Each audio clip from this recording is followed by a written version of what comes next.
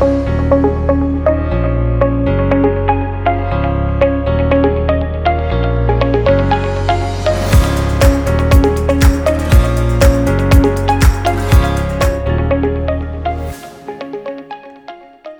and salutations. Welcome to the Cornerstone podcast produced by Global Grace Ministries. My name is Francis Hueso, and on behalf of the Global Grace Ministries team, I want to thank you for tuning in week after week to our podcast. We are in the middle of a series entitled Thriving in Adversity. We have been discussing the four major adversities that we face in life, which are trials, attacks of the devil, processes of God, and temptations and their consequences. Last week, we went over how to deal with and conquer a trial. Today, we will discuss how to fight against the attacks of the enemy. 2 Corinthians 10, verses 3 and 4 tells us, "For though we live in the world, we do not wage war as the world does. The weapons we fight with are not the weapons of the world. On the contrary, they have divine power to demolish strongholds." My friends, every Christian needs to make peace with the fact that the devil will attack him or her. He hates every human, but he hates Christians more because every time he sees a child of God, he is reminded not only about everything he lost, but also about his future. We remind him that he will end up spending eternity in hell. Therefore, we need to understand that in this life, we need to fight and learn how to fight against his schemes. The first thing we need to know is that we do not fight against him on equal ground. Since Satan is under Jesus' feet and we are in Christ, that means that we have an advantage over him. We have authority over him and his minions. Many years ago, I used to love a song that Ron Canoli, a Christian singer, made famous that said that we were going up to the high places to bring the devil's kingdom down. I used to sing it all the time, not realizing that it is not biblical. Go with me to Ephesians 2. We're going to read verse 6, which says, "And God raised us up with Christ and seated us with him in heavenly realms in Christ Jesus." This verse tells us that Christ seated us with him in heavenly places, which means that when we fight the devil, we are in a higher place than he is. To fight the devil, we go down. We have the place of authority over him. Sadly, many Christians do not know this and still treat the devil as if we need to fear him. My family, the devil is an intruder. He has no right to attack us, but being the thief and the liar he is, he does it. For that reason, we need to fight against him every time he comes against us. How do we do that? Well, that depends on how he comes against us. The Bible tells us that we have a whole arsenal to fight against him. Go to Ephesians 6, and we are going to read verses 10 through 18. And I know I always read a lot of Bible, but my friends, I need you to understand that what I'm telling you is the Word of God. Ephesians 6, 10 through 18 says, "Finally, be strong in the Lord and in his mighty power. Put on the armor of God, so that you can take your stand against the devil's schemes. For our struggle is not against flesh and blood, but against the rulers, against the authorities, against the powers of this dark world, and against spiritual forces of evil in heavenly realms. Therefore, put on the full armor of God, so that when the day of evil comes, you may be able to stand your ground, and after you have done everything, to stand.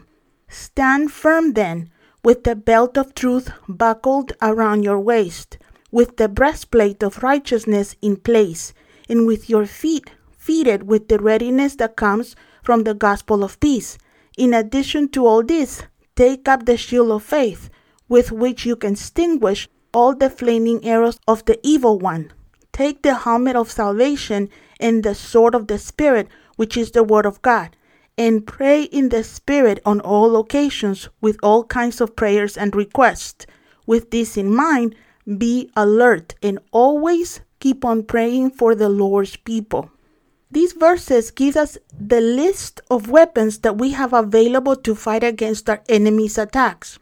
Before I go on talking about this armor, I need to tell you that lately I have met a few Christians that think they need to put this armor on every day. They look at me funny when I ask them, where does it say in the Bible that we need to put our armor every day? The Bible tells us to put on our armor, but it does not tell us to take it off. It is something that we have on all the time. Once we put it on, there's no reason to take it off. We live using these amazing weapons. Every time the devil assaults you with lies, you need to hit him back with the truth. Sometimes when he assaults my mind, I like to read the Bible to him. Remember that Jesus used the word of God against him in Matthew 4. When Satan tries to bring me down with condemnation or guilt, I remind myself and remind him that I am the righteousness of God in Christ.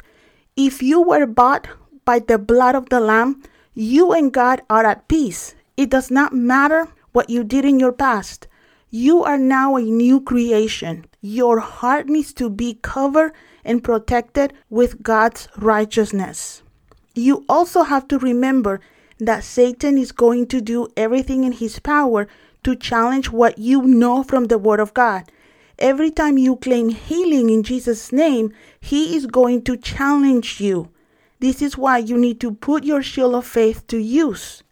Every time you stand in faith for a promise of God, the devil will come against you. Do not give him an inch. Raise your shield, confessing your faith and integrity of the word. Cover your heart with that shield.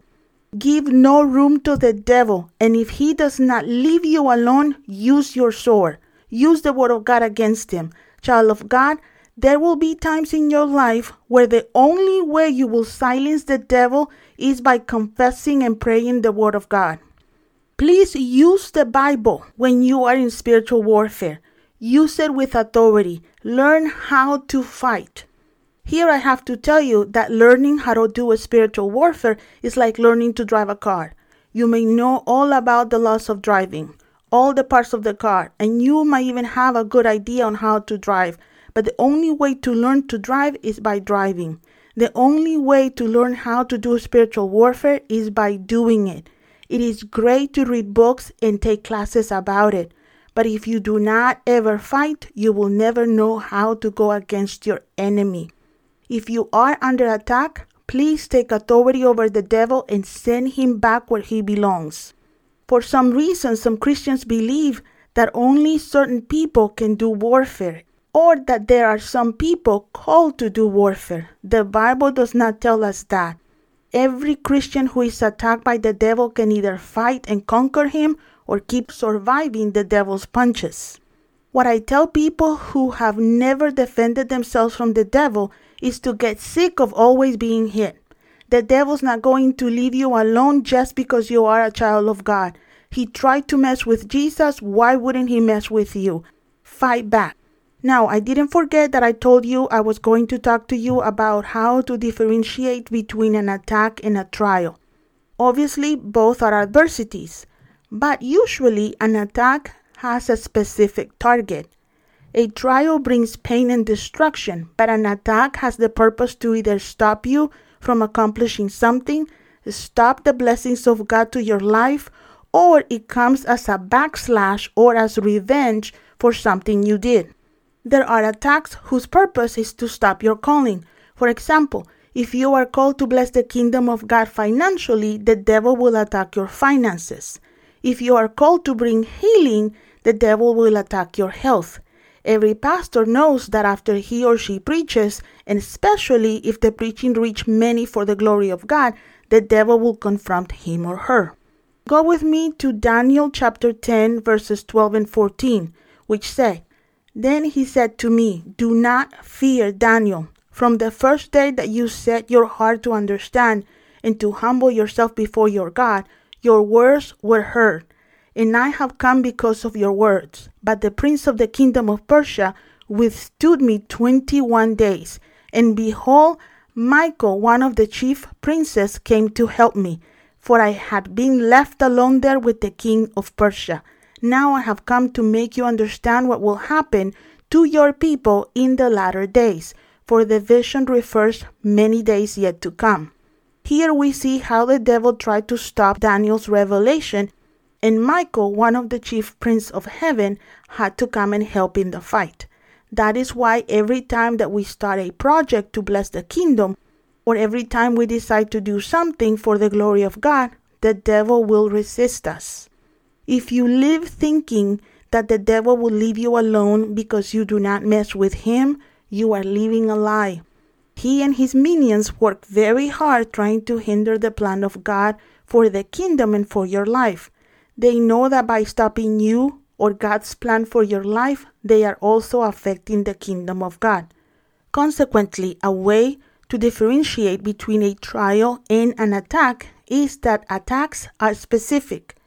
COVID-19, for example, affected us all. It caused destruction and affected millions. It was not directed to a specific person or group. It assaulted us all, and many of us were affected in many areas. COVID assaulted our health, our finances, our emotions, and our safety.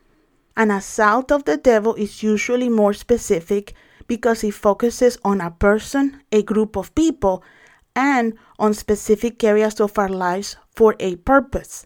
A trial comes for a season. An assault of the enemy does not cease until our enemy is defeated or he stops us.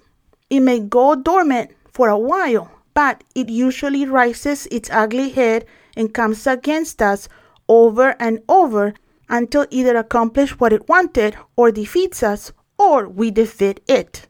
Years ago, when I didn't know much about spiritual warfare, the devil attacked me with anxiety attacks.